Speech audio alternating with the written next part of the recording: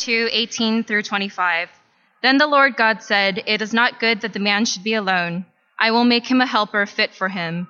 Now out of the ground the Lord God had formed every beast of the field and every bird of the heavens, and brought them to the man to see what he would call them. And whatever the man called every living creature, that was its name. The man gave names to all livestock and to the birds of the heavens and to the beasts of the field. But for Adam there was not found a helper fit for him. So the Lord God caused a deep sleep to fall upon the man, and while he slept, took one of his ribs and closed up its place with flesh. And the rib that the Lord God had taken from the man he made into a woman and brought her to the man. Then the man said, "This at last is bone of my bones and flesh of my flesh. She shall be called woman, because she was taken out of man. Therefore a man shall leave his father and his mother and hold fast to his wife, and they shall become one flesh. And the man and his wife were both naked and were not ashamed."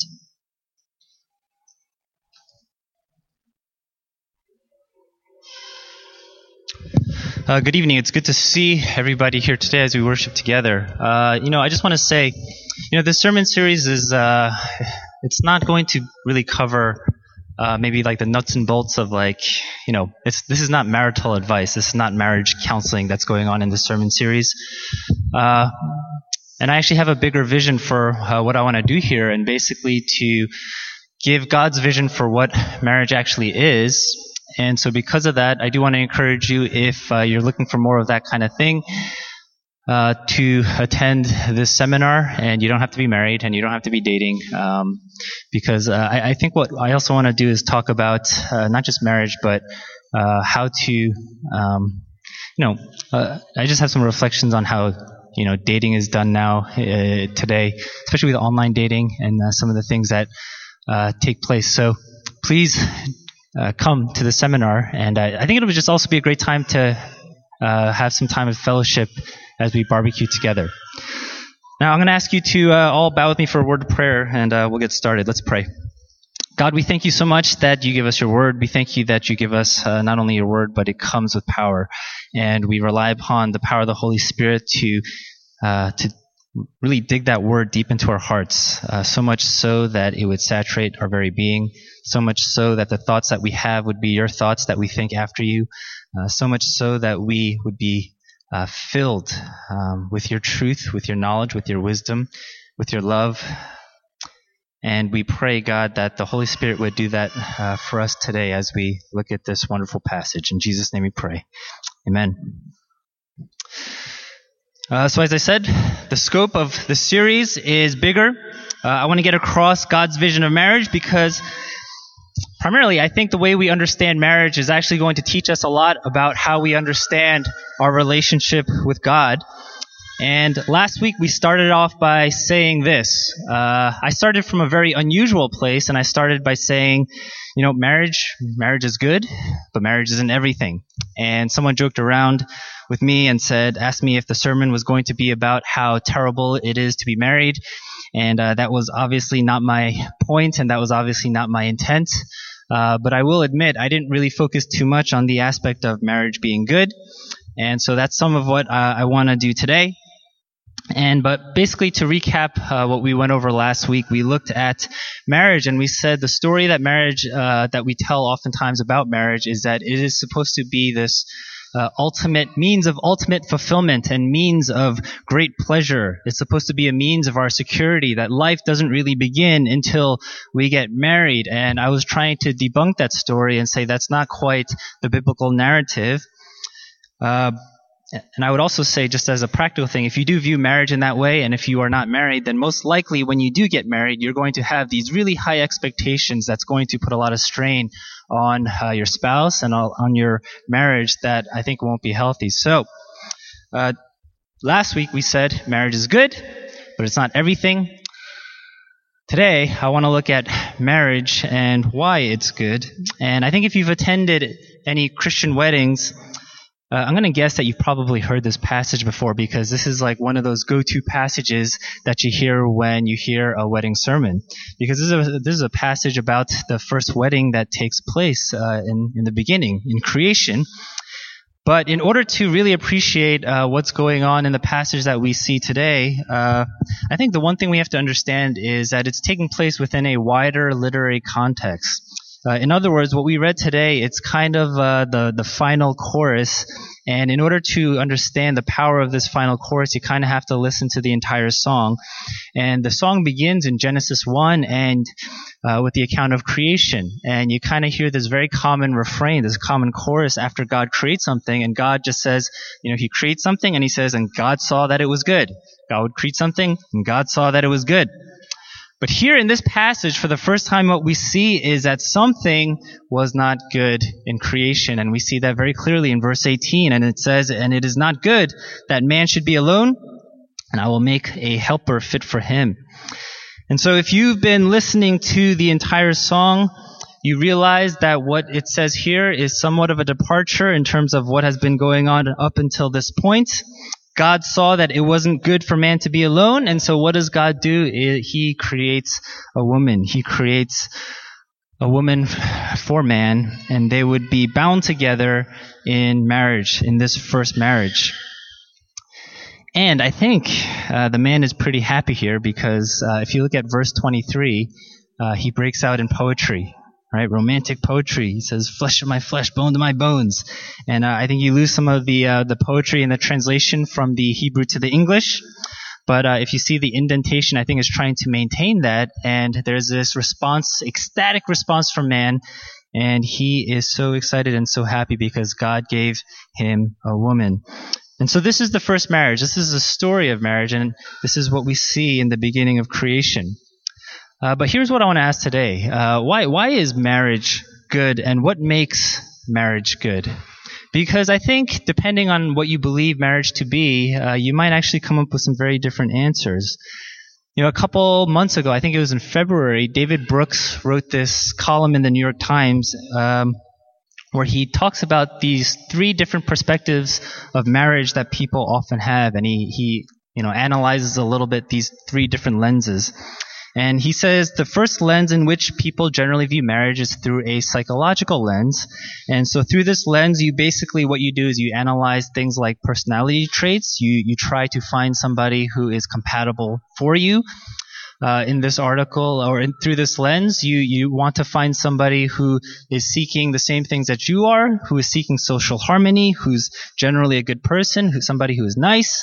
And basically what you want to do is you want to stay away from neurotic people and people who are emotionally unstable. And this is what David Brooks calls the psychological lens. And therefore, I think through this lens, if you were to ask somebody who saw marriage through this lens, what makes for a good marriage, they might say this: what makes for a good marriage is ultimately compatibility. It's ultimately two personalities that fit together. It's ultimately two people that just go together really well. The second lens in which he analyzes is the romantic lens, and through this lens, a good marriage is one that is filled with great passion.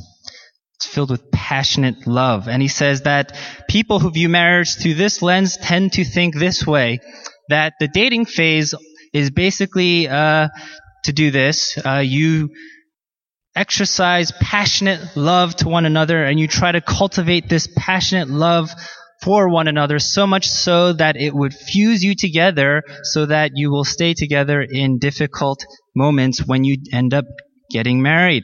And I think through this lens, a good marriage is going to be one that is filled with great passion and passionate experiences. It's one in which there is always romance and there is a strong romantic desire for one another. The third lens in which he looks at marriage is what he calls the moral or spiritual lens. And I think he would probably categorize this lens as being the Christian understanding of marriage, because he actually quotes Tim Keller's book on marriage when he tries to describe this view of marriage. And in this view of marriage, marriage actually serves a higher purpose. It's not meant for ultimate fulfillment. It's not meant for ultimate pleasure. It's not even ultimately meant for romance, but there's a higher purpose, and that higher purpose could be something like this. It is to cultivate a more selfless love within you in which you can continually practice mutual self-giving. And through this marriage, or through this lens, a good marriage is one in which there is moral growth or in which there is spiritual growth. And when David Brooks looks at these three different lenses of marriage, he says basically the best thing is probably to employ all three, right? It's probably good to look at things like compatibility. It's probably good to look at things like romance and passion and things like that.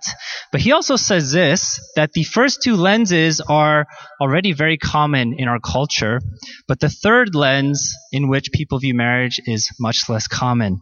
And the way he ends this article is this. He suggests that maybe one of the reasons why the quality of good marriages is in decline is because this third lens in which to view marriage is also in decline. Now, I think he's right when he says that we probably do employ all these different perspectives, all these different lenses. And depending on which lens is dominant and depending on how you ultimately understand and view marriage, I think is going to be ultimately how you understand and define what a good marriage is and what it's supposed to be. And that is inevitably going to have an impact in terms of how one approaches marriage. And what I'd like to do, I think, for the rest of this time is basically expand upon this third lens that David Brooks calls the moral spiritual lens, and really look at the design and purpose of marriage according to the Bible, according to how God understands it and how God sees it, as we take a look at the first wedding that takes place here. Now, if you look at verse 24, it says this, "Therefore a man shall leave his father and his mother and hold fast to his wife, and they shall become one flesh." Now, in the Hebrew, the words translated as leave and as hold fast are actually very particular words which oftentimes describe a very particular relationship. These Hebrew words often describe what is called a covenant relationship. And I know that the word covenant is not the most widely used word, and it is not often the easiest concept to communicate because there are no perfect analogies for what exactly a covenant relationship is and what it entails. But you see, marriage is supposed to be one of those relationships that is supposed to be in covenant. It is a covenantal relationship. And I think if we're going to understand what marriage is, we have to understand what this concept of covenant is. And so I think the first thing that we can say about this word covenant or this concept of covenant is this. A covenant is a legally binding agreement between two parties. Okay, a covenant is a legally binding agreement between two parties. Now, the reason it's important to understand that is because I do often hear people say or think, and this is not just exclusive to people outside the church, but I hear this a lot amongst Christians as well, that the marriage certificate is basically just a piece of paper, and it doesn't have any real meaning and real power in defining what makes marriage a marriage. And I think the reason that kind of mentality is so prevalent is because, in the modern story that we live in, authority resides within, ultimately, I think, the individual. And the way commitment is ultimately expressed is not through some external authority saying, okay, you two are committed to one another. But the way commitment is expressed in the modern story is by the individual. And the individual says, I am committed to you, I declare my love to you, and therefore, because I declare it to you, that's what makes our relationship a committed relationship.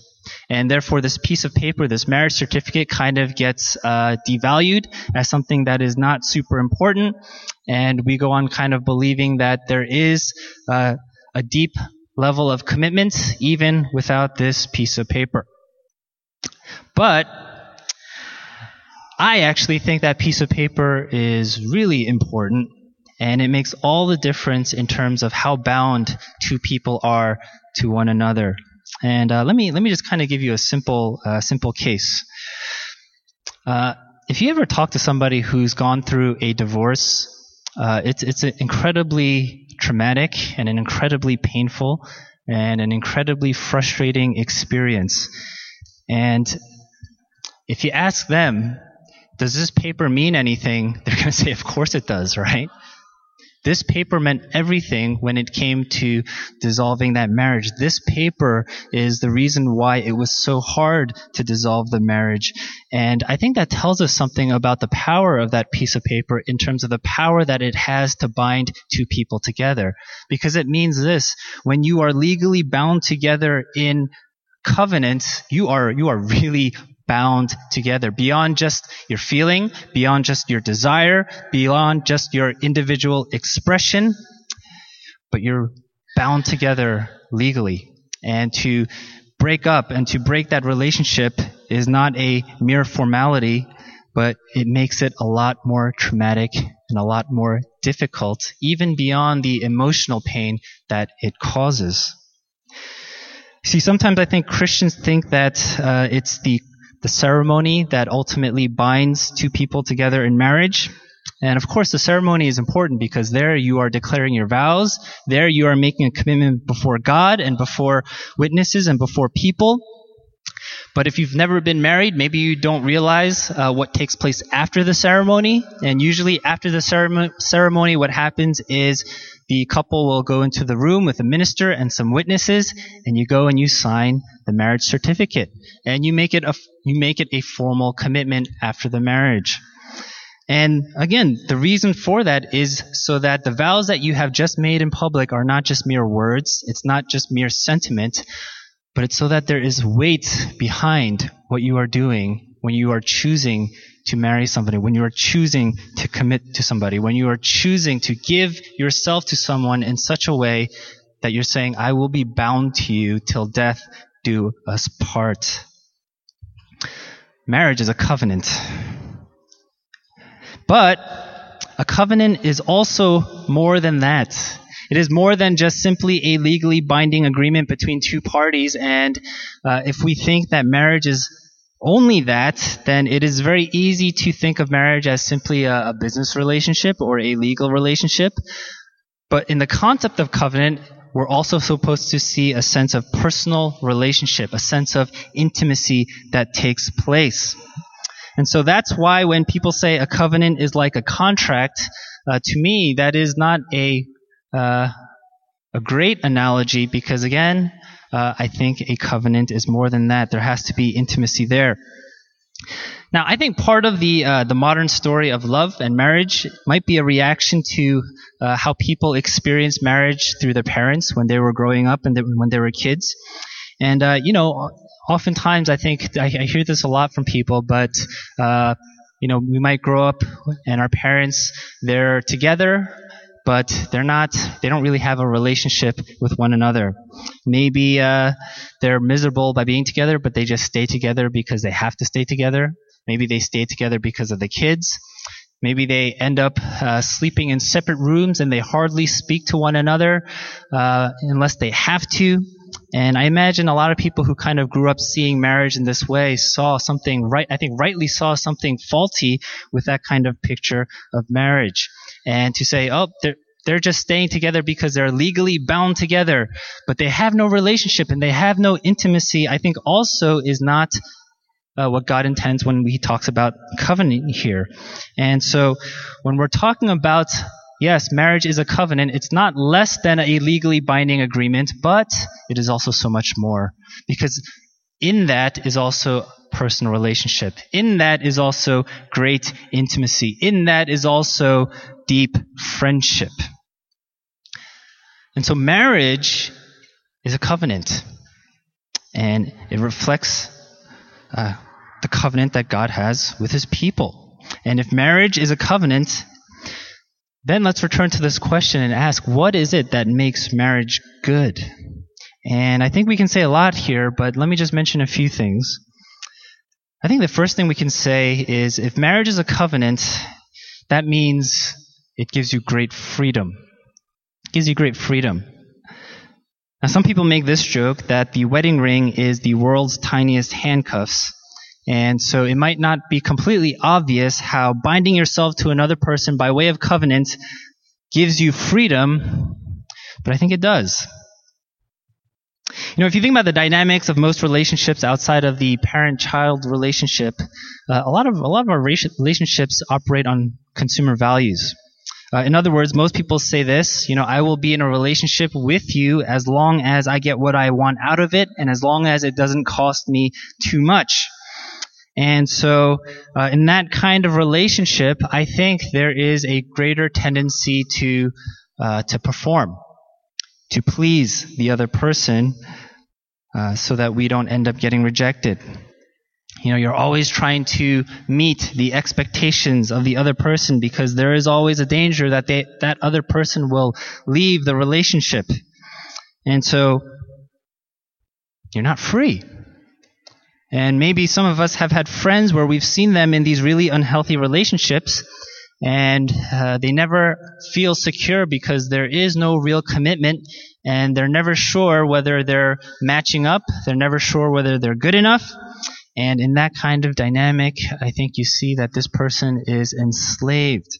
And they don't have the freedom to be themselves because there is always that danger of being rejected. Sometimes I think a woman might think that a man is romantic because a man might do romantic things during the dating stage. But then sometimes those romantic gestures end after the dating stage once you get married, and maybe the woman goes, hey, you used to buy me flowers all the time. What happened? Right? You used to be more romantic. What happened? You change. And here's what I would argue. I would say, you've been duped.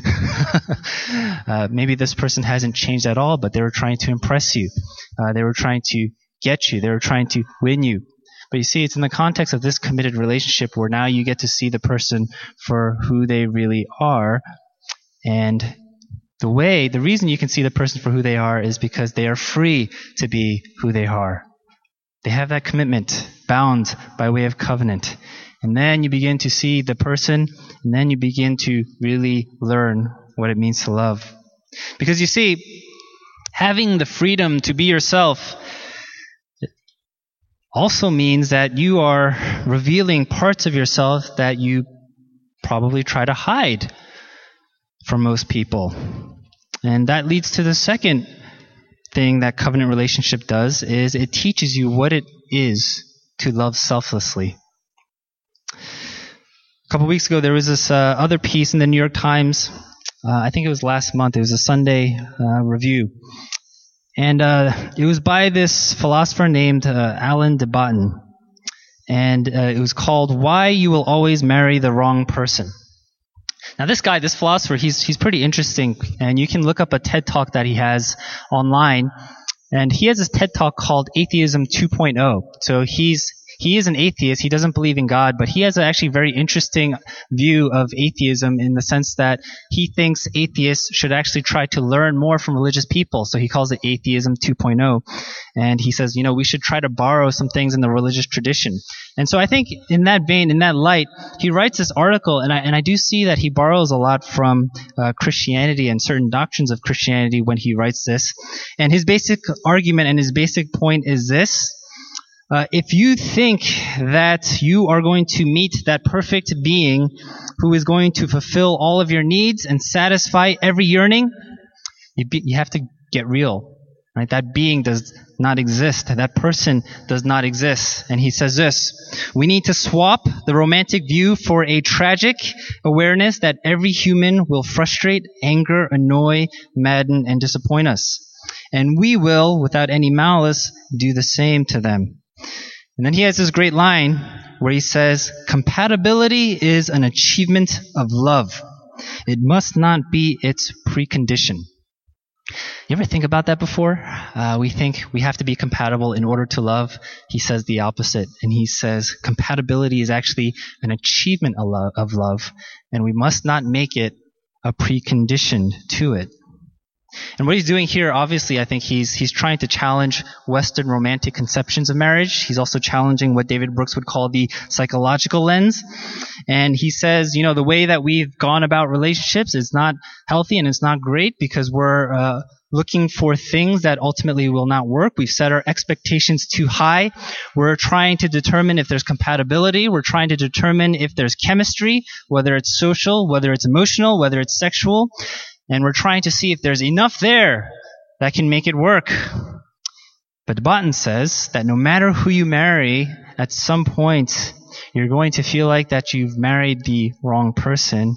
Why? Because the person that you've married, after you've married them, you're going to see them for who they are, warts and all. You're going to see the things that frustrate you. You're going to see the things that offend you. You're going to see the things that make you upset and angry. And they're going to see the same thing about you. But when you're bound to another person and these things happen, you're forced to learn to do things that maybe you were never forced to do. You're forced to learn deep forgiveness. You're forced to let go and to give up of desires that are so strong within your hearts. You're forced to learn what it means to die to yourself. You're forced to really learn what selfless love means. And when you're in that committed and legally binding relationship, then you are in a position where your marriage, where you'll learn how to flourish in your marriage. And some of you know, maybe either through personal experience or by seeing the difficulties of marriage in friends or family, but there are sometimes going to be moments, and not for everybody, but for some people at least, where you may feel like you really hate the other person. There's going to be moments where you just wish you could go back and you could reverse the decision that you made and say, I wish I never married this person. There's going to be those moments where you're going to say, you know, if I wasn't legally bound or if I didn't have kids, I would be out of here. But that is the advantage of marriage, is that it doesn't leave the decision simply up to you. It doesn't leave the decision simply up to your desires and what you are feeling at that moment, no matter how intense they are. And friends, it can get very intense. But it forces you to do something that maybe you've never had to do before. It forces you to say, all right, I have to love this person, even though at this moment I really don't like them. That I have to learn what it means to forgive this person, even though I've been hurt so deeply. That I have to let go of the things that I really desire in my heart, even though I really, really don't want to. And by the way, those are the moments actually where you get closer to experience the kind of love that Jesus Christ has shown us. It's in those moments, friends. And you see, that only happens with the benefit of covenant. That only happens with the benefit of being bound together in such a way where you've given your entire self and you're bound together in such a way where it's not up to you to end it, but it's up to some external authority. Finally, a covenant relationship, I think, it creates security and it creates safety. And the reason I say that is this. You know, if you look at the two things that follow marriage here in this passage, I think they can only be done in a context of safety and security. The first thing you see in verse 24 is this. You're supposed to leave your parents when you get married. You know, when you're a child, you find your safety and security in your parents in an ideal situation. And I know not everybody grew up with great parents, but in an ideal situation, you trust your parents to love you. You trust your parents to protect you and to guide you as you grow into adulthood. And marriage calls you to leave the safety of that relationship and to enter into another relationship. But to enter into another relationship that is also supposed to be one of safety and security. And that, again, only happens by way of covenant. And I think this is also just a very important practical point because so many marriages get strained when one spouse is not willing to do that, to leave their parents. When one person is continually valuing the opinion and desires of their parents over their own spouse. And if you have that, then you haven't left them. And if you have that, then your spouse is not going to feel safe and secure in that marriage. Second, a covenant relationship makes it safe to be naked and vulnerable before one another. Now think about that for a minute. To be naked and vulnerable before one another actually means this, that you are giving a lot of power to this other person. They are seeing you for who you are at your core in the most intimate way, and you're showing it to them, and you're revealing it to them. And that's a lot of power to give to a person. And you see, with that power, there is the power to, of course, build you up like nobody else can, but there is also the power to crush you in a way that nobody else can. And that can either be a very precious gift, or that can be a very deadly curse. And that is a power that you shouldn't just give anybody outside of a committed covenant relationship, because it's just not safe to do that. Now, I know in our culture, the traditional understanding of sex within the context of marriage can be seen as something that's, too traditional or too prudish or so outdated. And it seems like everybody is having sex outside of marriage these days.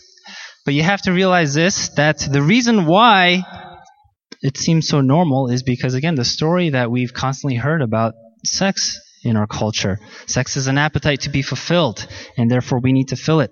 Sex is a means of self-expression, and we need to express ourselves. But in the Bible, sex is ultimately an expression of deep vulnerability and self-giving, the self-giving to another person.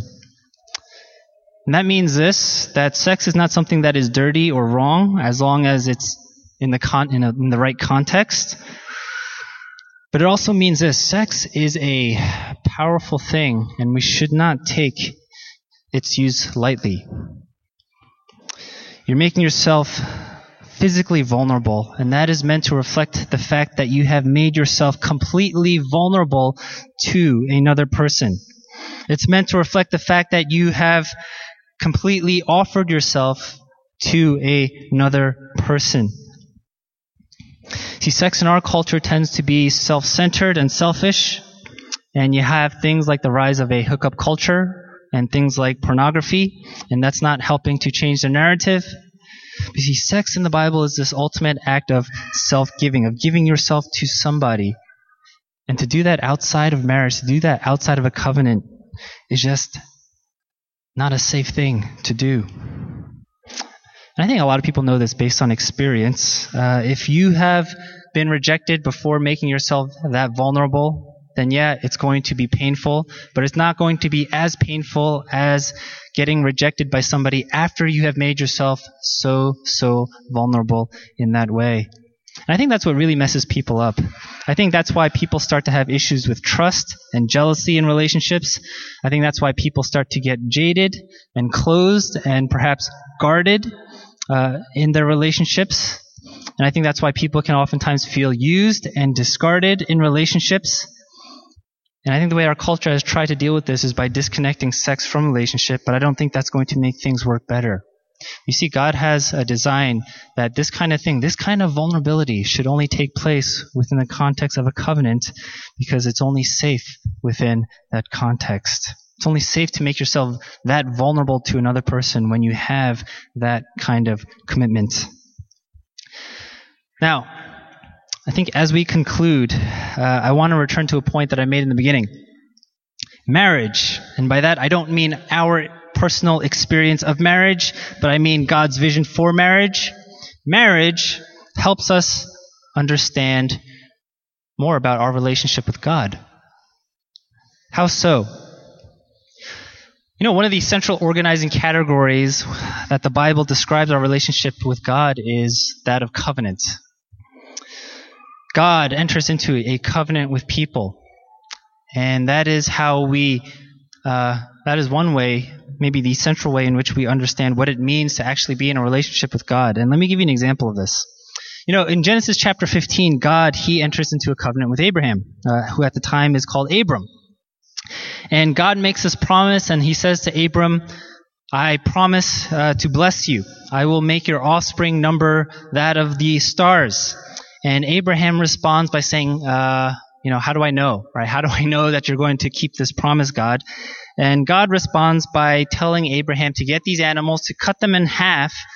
And, I know that sounds a little bit weird to us, but in the ancient culture, that is a covenant-making ceremony. And they would cut these animals in half, and they would walk through it in order to ratify the covenant. And so God tells Abraham to cut these animals in half. And when darkness comes, there is a little twist in the story, because you would expect that Abraham would be the one to walk through the carcasses. But what it says in that passage is this, that a torch, right, a flaming torch walks through the carcasses. And basically what that's meant to communicate is that God is the one who would walk through these carcasses. And that's how God makes a covenant with Abraham. Now, what that means is this. In a covenant-making ceremony, the reason that they would do that and the way it would be ratified by blood is because they're saying this. If I fail to meet this covenant, if I fail to meet the demands of this covenant, may this happen to me. May I be cut off. May I be destroyed. May I be torn apart, just like these animal carcasses. And you think about the fact that it was God himself who made this promise, who also walked through these carcasses. And what is he saying? He's saying, may I be destroyed and may I be cursed if I don't keep this covenant. And God, in that act, is making himself deeply vulnerable. You see, it's an act of condescension for him to even enter into a covenant with man. Now, Abraham has no idea where this story would lead, but we know because we have the whole story. See, covenant is also how we come to understand what happened when Jesus died upon the cross. You see, we were in covenant with God, and actually God fulfilled the demands of the covenant, but we were the ones who fell short. We were the ones who were unfaithful, and that's why the Bible likens us to that of a harlot or an adulterous woman, because we were the unfaithful ones when it came to this covenant. But what's amazing there is this, that we were the ones who were supposed to be cut off. We were the ones who were supposed to be destroyed and torn apart. But that doesn't happen. But God, in the person of Jesus Christ, makes himself vulnerable to the point of becoming human, to the point of subjecting himself to death upon a cross, and he himself takes upon these curses of the covenant. He himself gets torn apart. He himself reaps the curse and the judgment for us breaking this covenant. And that all happened because God himself made himself deeply vulnerable when he entered into a covenant with us. You see, that is what we're supposed to get when we see God's vision for marriage. This idea of covenant. Covenant. The marriage covenant is ultimately an illustration of how God relates to us. How God would go so far as to preserve this relationship, that it wasn't about compatibility, because there is no compatibility between God and man, between a holy God and sinful man. That God himself doesn't divorce himself from us, even though he has every right to. But that God, out of his love, does everything he possibly can, even to the point of making himself deeply vulnerable, to the point of being utterly rejected as he would die on a cross, so that we can be with him. Simple as that. So we can call him our husband. So we can claim that we have relationship with him, and intimacy with him, and security in him, and safety in him. And that is a vision of marriage that we ought to have. And when we tell the story of marriage through our own marriages, and we do it in such a way, then we bear witness. But when we distort what marriage is supposed to be and we make it all about us, we misunderstand what marriage is ultimately about and why marriage is good. Marriage is good because it points us to the future marriage, the marriage that we have with our Lord Jesus Christ. Let's bow our heads in prayer as the worship team comes and leads us in response.